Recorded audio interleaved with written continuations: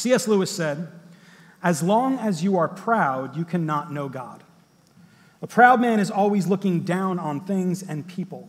And of course, as long as you are looking down, you cannot see something that is above you." So we've been wrestling with this theme of humility throughout our entire time in Philippians.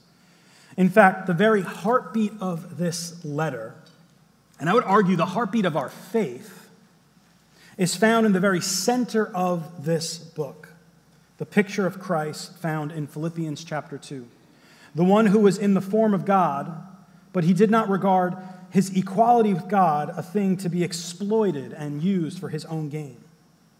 The story of the life of Christ, our Savior, is a story that ought to mark our own lives as followers of Jesus. If you remember later on in the letter, Paul placed those cookies on the bottom shelf within all of our reach as he drew our gaze toward the life and ministry of a guy named Epaphroditus. He was a regular guy. He served the Lord faithfully. He was local to Philippi, so everyone knew him. And he sacrificially lived his life for the glory of God and the good of his brothers and sisters in Philippi. He was a man who embodied the mind of Christ. And I want you to hold that thought in your minds as we travel through this idea of the mind of Christ. In other words, to be a citizen of heaven is to be like Epaphroditus, to follow him as he follows Jesus. And in so doing, as citizens living in a colony of heaven, we are extending the rule and reign of the kingdom. But as we saw last week, the spirit of Rome is powerful and seductive. And so we must stand firm, both individually and together, as a body here at Redeemer Fellowship. This morning, Paul's charge to stand firm gets a little bit personal. He fully understands that struggles in the church, specifically struggles that come from more prominent members, have the ability to cause significant disruption, especially when those struggles misrepresent core teachings of our faith. In this case, humility, sacrificial love, and reconciliation. And so with that, let's jump in and see what the text has for us. Last week, we saw how Paul was instructing the church to imitate him and those who walk according to the example you have in us. This week, however, his tone shifts a little bit. With primarily positive examples throughout the letter, this morning we're going to see two people who are struggling. But Paul, being pastorally minded, he sees this as an opportunity. All right, so let's take a look. Verse 2 of chapter 4, it says, "I entreat Euodia and I entreat Syntyche to agree in the Lord." All right, so Euodia and Syntyche, they appear to be having some sort of conflict. We really have no idea what the conflict is. There's all sorts of debate about what it might be. There's all sorts of guesses and hypotheses, but we really have no idea. But that's not really the issue. Notice that Paul entreats both of them. And so this term, important term, it could be translated as urge strongly or I appeal to you. In other words, there is a sense of urgency here. It's important to Paul that they get this right. This matters. This is a pressing issue for Paul.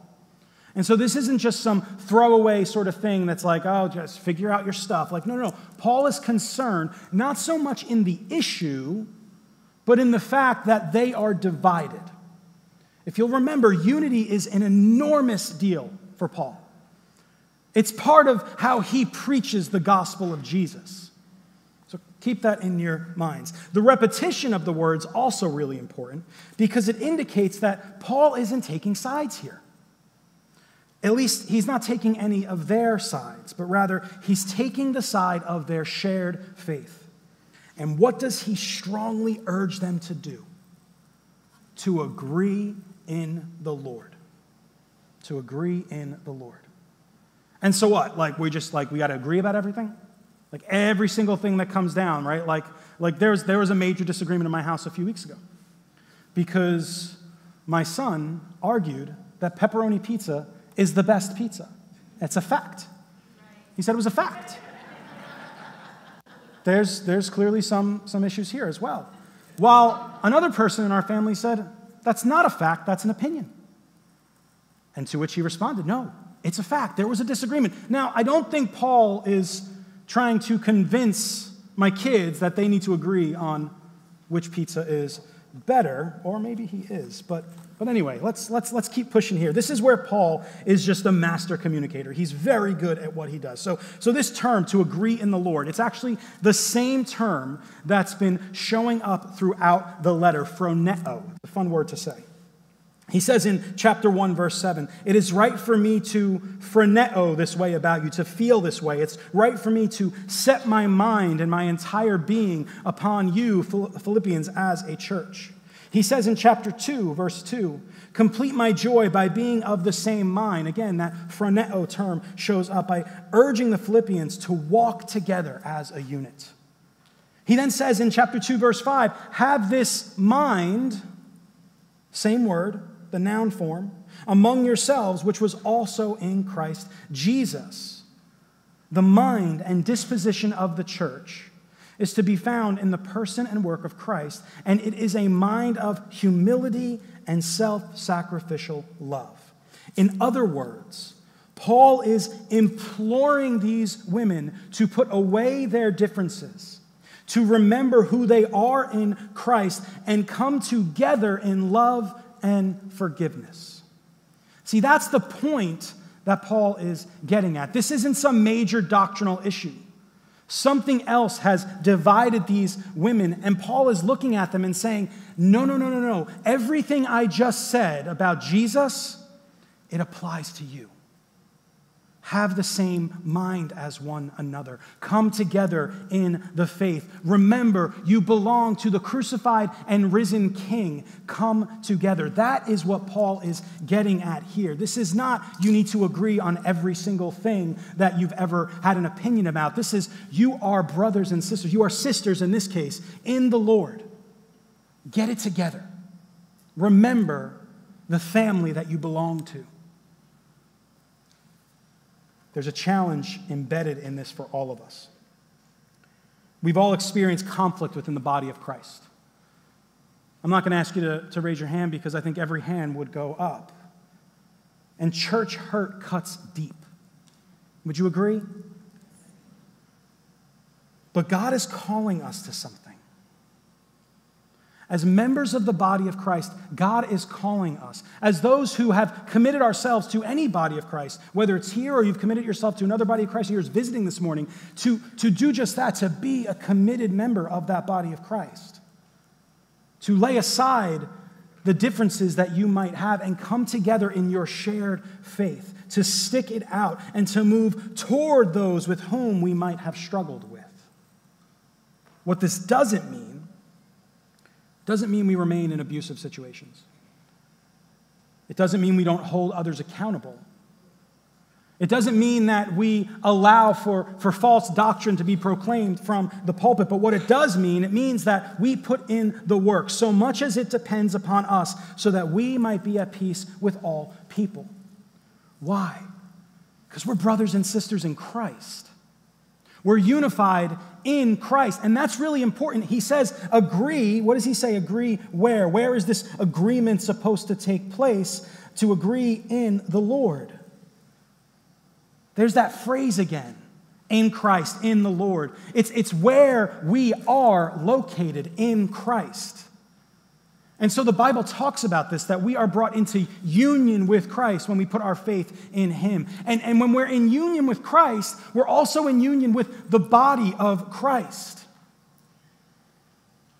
And all the time throughout the Scriptures, Paul often likens this to the marriage relationship, that when you enter into a marriage covenant with your spouse, you come together in one of the most intimate ways someone can come together. And that's the picture that Paul gives us for Christ and the church, that we're in this together. There's an intimacy that we share with one another because of our bond with Christ. We are bonded to one another. And so Paul's not playing games here. This isn't just some throwaway verse that he's like, oh yeah, by the way, Yodia and Syntyche, get it together. He's like, no. This is a big deal. Agree in the Lord.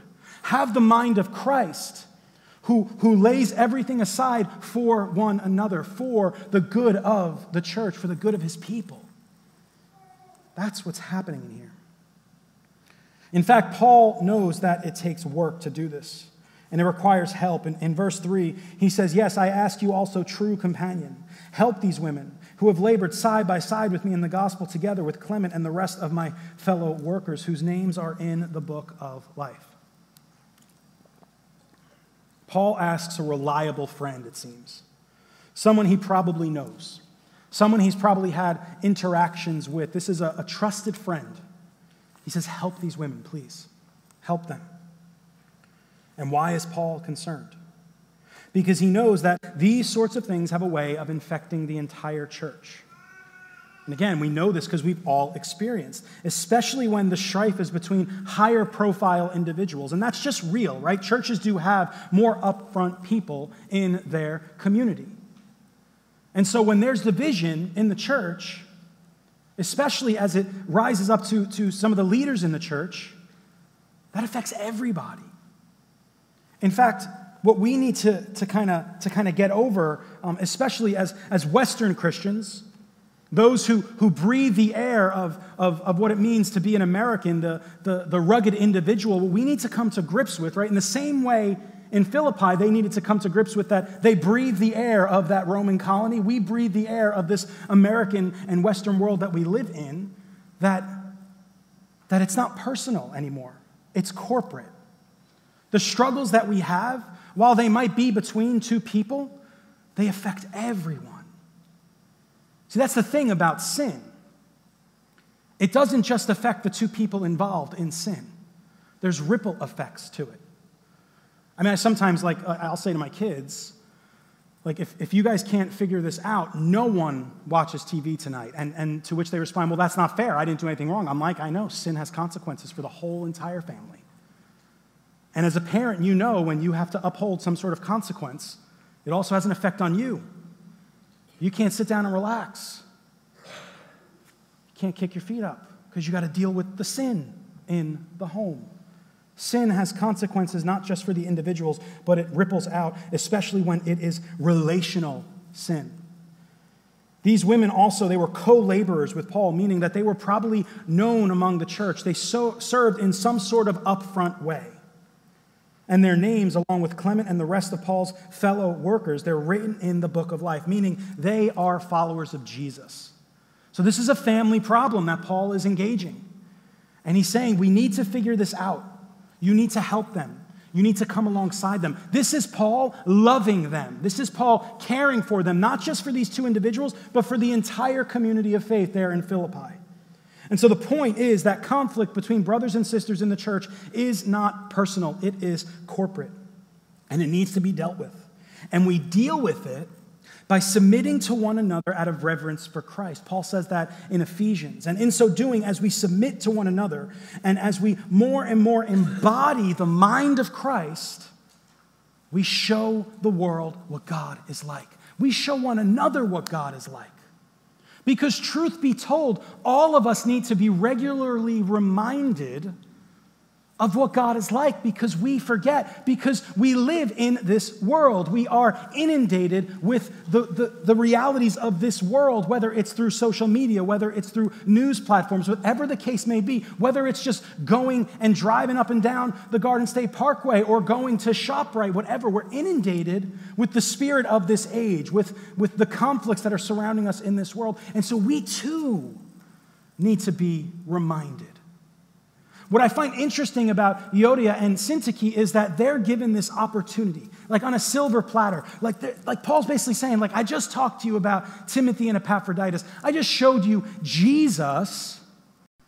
Euodia and Syntyche, you have an opportunity to be those same cookies on the bottom shelf, to show your community of faith what it means to submit to one another out of reverence for Christ, to walk in humility, to embody the very mind of Christ.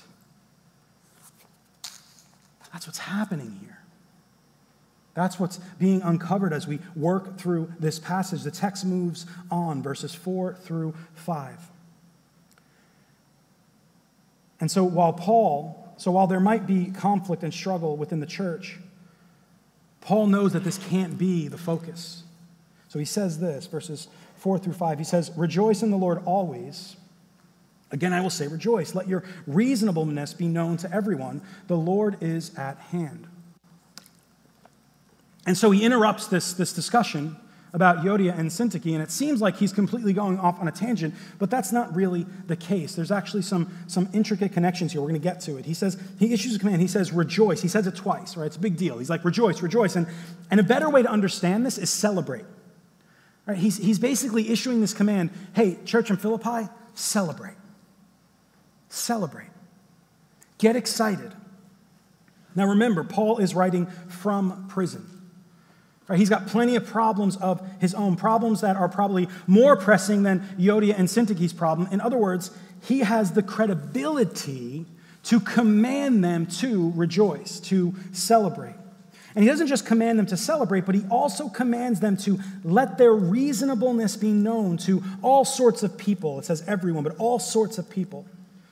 Another way to understand this idea of reasonableness is gentleness, kindness. But if you dig deeper, and this is where I think it's really important for us to understand what's going on here, it carries this idea of not insisting on every right of the letter of the law, not adhering to a strict justice.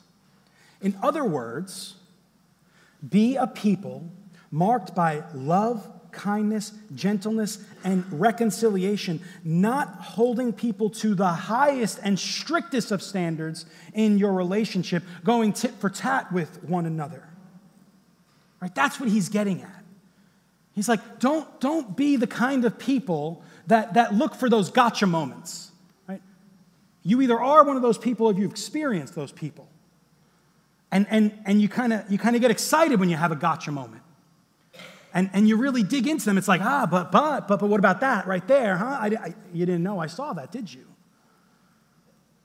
Oh, but love is something that's so much bigger than that. The love of Christ is something so much bigger than that. I don't know if you know, but Jesus doesn't go tit for tat with us.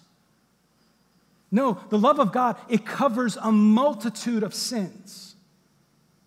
Our lives are hidden with Christ. I'm not saying that sin doesn't matter. I'm saying that we need to pick our battles. That's important. Because we don't want to be the types of people that are always nitpicking at people, that are constantly chomping at someone's heels like one of those little lap dogs that kind of just run around and just are constantly like, and if you like, that's great. That's great. We don't have one of those.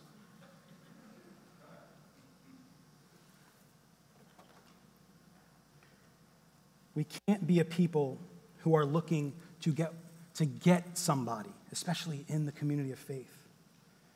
And Paul then tells us why. This is where I think it's really important for us to always be really focused on the text, to look at the details. He says in verse 5, let your reasonableness be known to everyone, to all sorts of people. Don't be tit for tat, gotcha people. Why? The Lord is at hand. The Lord is at hand. The reason why I don't want you to major in the minors, to constantly be divisive with one another, to constantly be looking at foolish controversies and stirring up strife. Why? Because the Lord is at hand.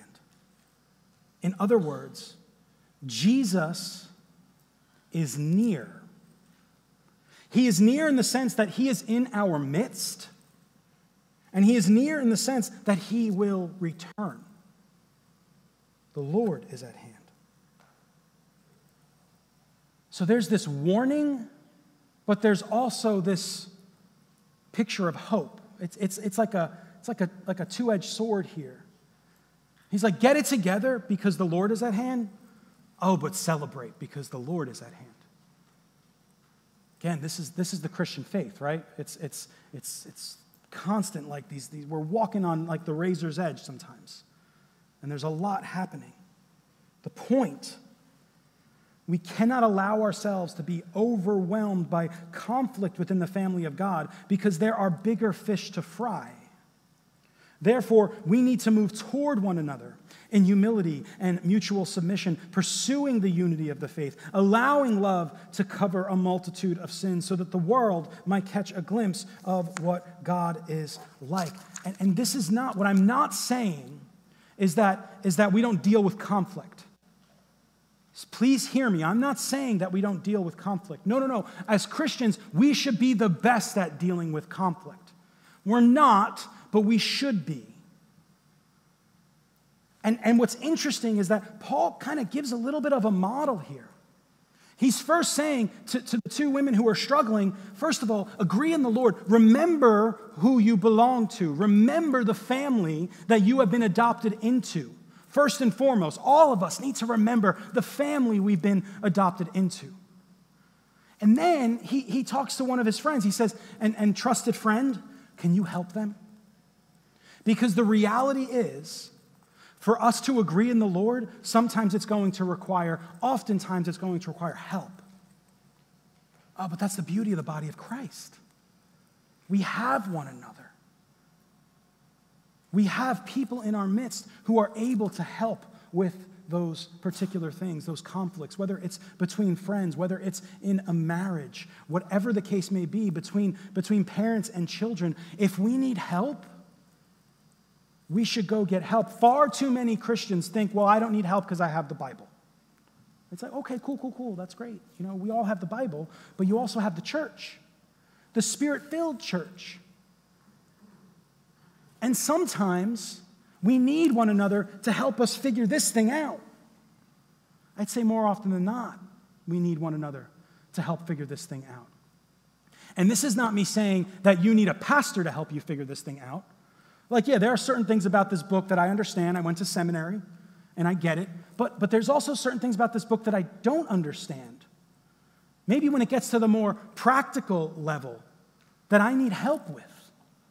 That I need the example of the people in this room to show me, to shed some light on something that I might be blind to. Yeah, cool, I can conjugate a verb and give you what it means in Greek and Hebrew, whatever the case may be. I mean, truth be told, like, I'm medium at that. I don't want to, like, let's not be impressed. Like, I have software, it helps me a lot. But the point is that, yeah, I have technical skills. I know that. God gifted, I'm grateful for that. I praise God for that. But man, I have practical skills that are way lacking that I need help with. That I legitimately look to the people in this room for help. And I'm not just blowing smoke. I mean that with all of my heart. I text people. I ask questions. I mean, I bring up Debbie all the time because we're in the office all week. But, like, Debbie has heard me, complain. And she's like, well, that might be gossip, maybe. I'm like, well, maybe you're right. Sorry. We need one another. Paul knows that. That's why he's getting his friends to help. The text continues, and it appears as though Paul shifts gears here in verse 6, but I actually don't think that's true.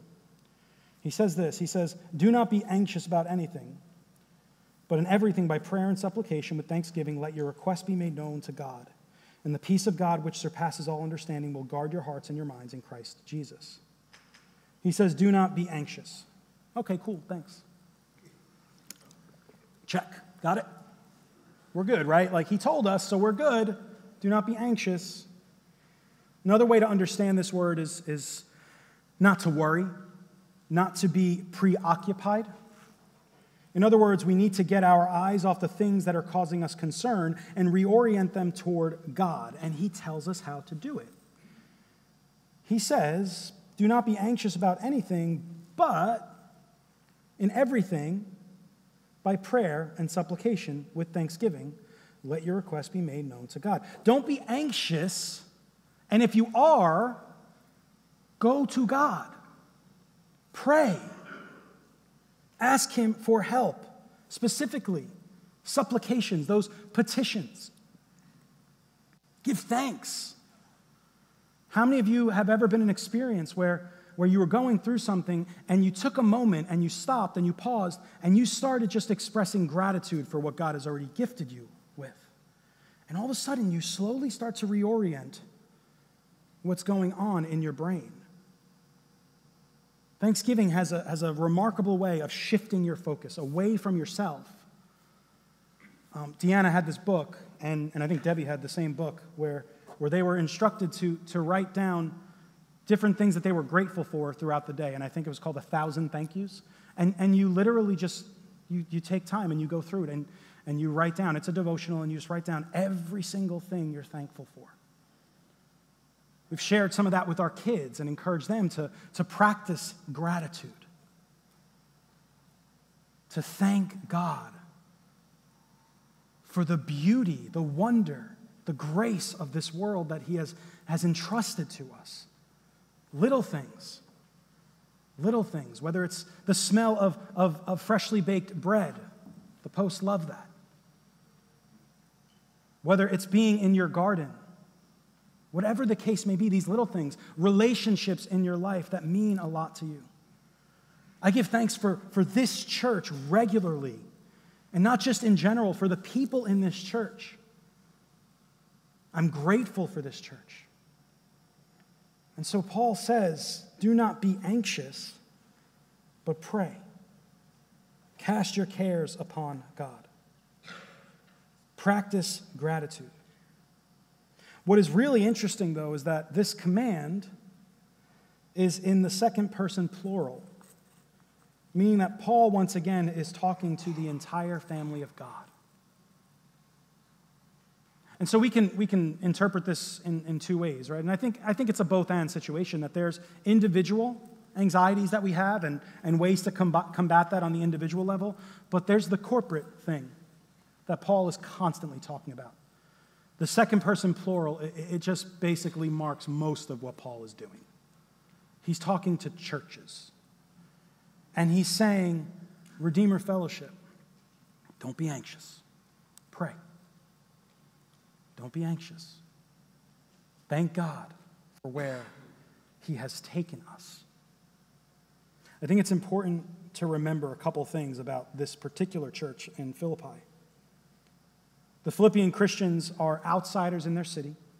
We know they're suffering within the community because we know they have opponents, as it says in chapter 1, and that they have been gifted not only with salvation, but suffering for His sake. We don't really see that as a gift, right? And you could take a look back. I believe Pete preached on that a few weeks back, the gift of suffering. So not only are there external pressures and possible persecution, but now there's some struggle internally. And the point that God is trying to convey to the church at large, don't worry, God is with you. And Redeemer Fellowship, the same words are being spoken over us this morning. Do not worry, God is with us. God is with us. I think an important caveat here is whenever we're discussing anxiety, we need to be careful. Because the anxiety being discussed in this passage is not the same thing as the anxiety that some may experience because of chemical imbalances that you might possess, where under the care of doctor, medication might be needed. That's not the anxiety we're dealing with here, and we need to be careful because I think too often in the church, we've just assumed that everyone was anxious in the way that Paul's talking about, but there's actual medical reasons why people are anxious. And so we need to be aware of that. The anxiety and worry being dealt with here is the sort that comes from us struggling to entrust ourselves to God, something we all struggle with, myself included. But there's something so beautiful about the Spirit-indwelt body of Christ. It is within the second person plural of God's people where we find that peace that surpasses all understanding, that peace that guards our hearts and minds in Christ Jesus. Look at what the text says. It says, by prayer and supplication with thanksgiving, let your requests be known to God, and the peace of God, that peace that doesn't make sense, right? That peace that you've experienced in the midst of great difficulty. And that same peace, it actually guards your hearts and your mind. That might even be that same phroneo word, and I'd have to look it up. But it guards your hearts and mind, and it keeps you in Christ Jesus. See, that peace that we draw from God when we entrust ourselves to Him individually and corporately, it guards us, it protects us. It protects us from going wayward. It protects us from being duped by the world and its systems. But we got to pray. We got to pray together as the body of Christ. We got to allow ourselves to be prayed for. We have to ask for help. Euodia and Syntyche needed help. And this takes humility again. That's what's happening in this entire book. The calling that God is placing upon us individually and corporately is to be humble. To be humble. To recognize you don't have it all together. And we don't. We don't. I mean, practically speaking, we have a prayer box in the back of the sanctuary. That if you are in need of prayer, you can write your request down. You can put it in there. The prayer team prays for you. The elders pray for you. If you want, we can reach out to you and ask you how you're doing. It could also be anonymous, total up to you. You have community groups where you can cast your burdens on one another. Ask for the help you need. I know there are needs in this church. I know the struggles that people are going through. Even this week, the struggles that people are going through. We need one another. I want to share a little bit about our story as a church. So in September of 2020, I accepted the role of lead pastor here at Redeemer. For those of you who were here during that time, you probably remember where we were, the uncertainty of that season. We went through significant difficulty during those quarantine months. And to be completely honest and candid with you, I was terrified. I was terrified. To step into the role that I was being called to step into, I was terrified. Because I knew, right, like I knew that God was with me because I read this book. It says God's with me. So I knew that. But I struggled to believe it in full honesty. I experienced anxiety in a way I never have. A couple of you had front row seats to that. But then some things started to happen. So it's interesting because what Paul's getting at in this text is there's a warning embedded here. Individuals can negatively impact the life of the church, especially when their minds are set on earthly things, as Paul warned about just a few verses earlier, and as he's warning about here in the relational division between Euodia and Syntyche. And that's because Christianity, as I've said in the past, is a team sport. But God can also use individuals to positively impact the life of the church for the same reason. So I'm going to name some names. I'm going to name them. Have you ever seen Seinfeld? You get that joke? A few nights before we had our first service back in the building, we were in this room. We had tables set up, and we were trying to think through some of the protocol about what it would look like for us to get back into the building. Lee was leading that meeting, and I was sitting there probably just white as a ghost, terrified. Donna Oliver came up to me, and she looked me straight in the eye, and she said, God's with you. You have this. You have to step into this that God has put before you.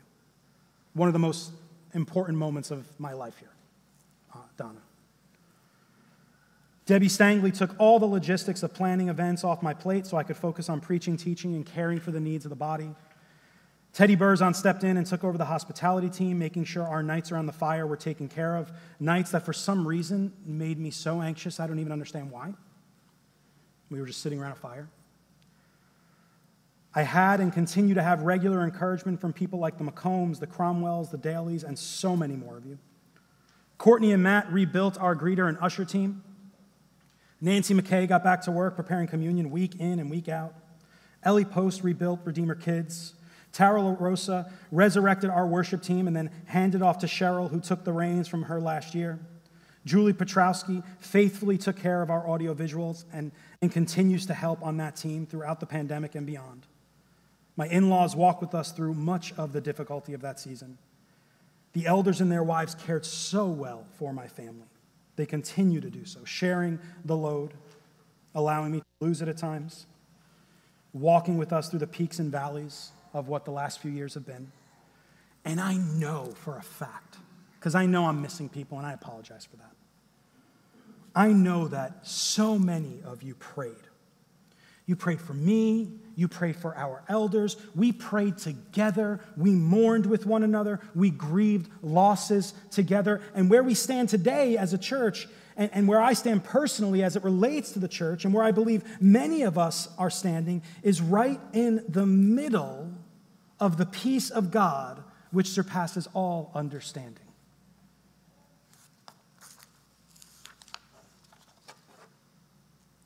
God is faithful. All that to say that God is faithful. And he's basically saying, come to me. Those who are weary and heavy laden, cast your burdens upon me. Jesus says that his yoke is light. He says it's easy. But how many times do we feel like we're dragging a boulder behind us? God says, entrust yourself to me. Entrust yourself to one another. Help each other carry that load. Because often we think that this casting of burdens onto Jesus is some just like only spiritual thing that we do in our prayer closet by ourselves. But in reality is we have this incredible opportunity as the family of God to be the answer to one another's prayers. We've seen that happen in this church. We've seen people's needs cared for financially, relationally, so many things. I've been on the receiving end of it. I just listed a whole bunch of people who cared for me and my family when I needed. And when I felt like I was carrying a boulder behind me, they just started chipping away at that boulder. And now I don't feel like I'm carrying a boulder anymore. Like I feel like I got a couple of pebbles in my pocket that are my responsibility that I need to care for. And the beauty is that boulder has been redistributed throughout the church, and everyone's got a couple pebbles in their pocket, and some pebbles are bigger than others, and we might have to chip those up, and some of you aren't carrying, and we got to invite you in. Like we are a team here, we're a family, and as my old pastor used to say, no one rides the bench here at Redeemer Fellowship. And so we all need to kind of put those pebbles in our pocket because that's what we're called to. We're the family of God, the body of Christ, many members. One head, many members. The message of Philippians couldn't be clearer. Have the mind of Christ. Entrust yourself to Christ. Entrust yourselves to one another. Walk in humility. Carry the burdens of one another. Fight the temptation to go tit for tat with one another. Believe the best about one another. And love one another as Christ has loved us. And how has Christ loved us? By counting us more significant than himself.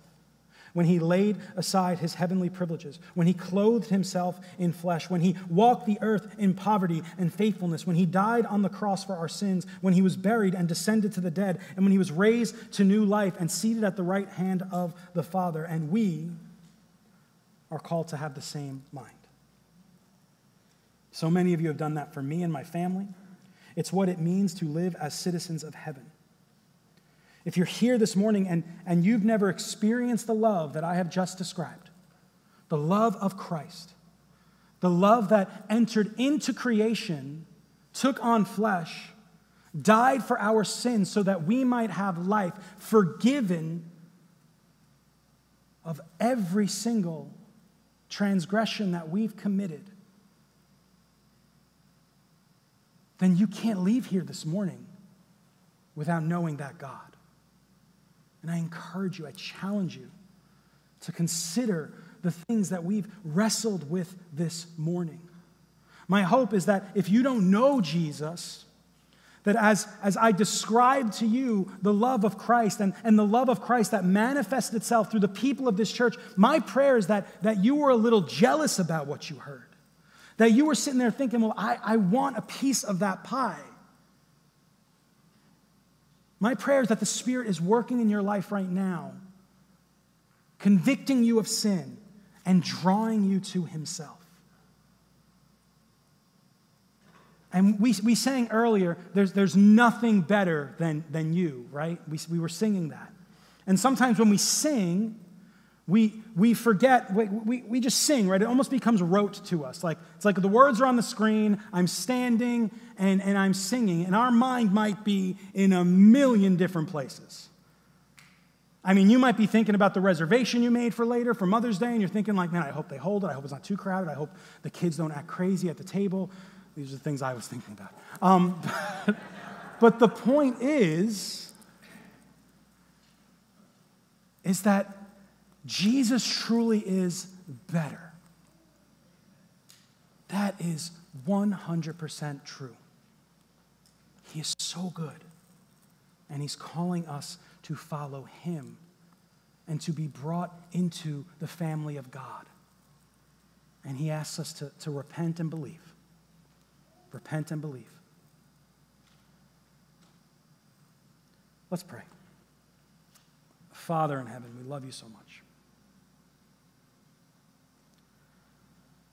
We thank you for your grace. We truly do. You have cared so deeply for our church, for us individually. You've saved us. You've made us your sons and daughters.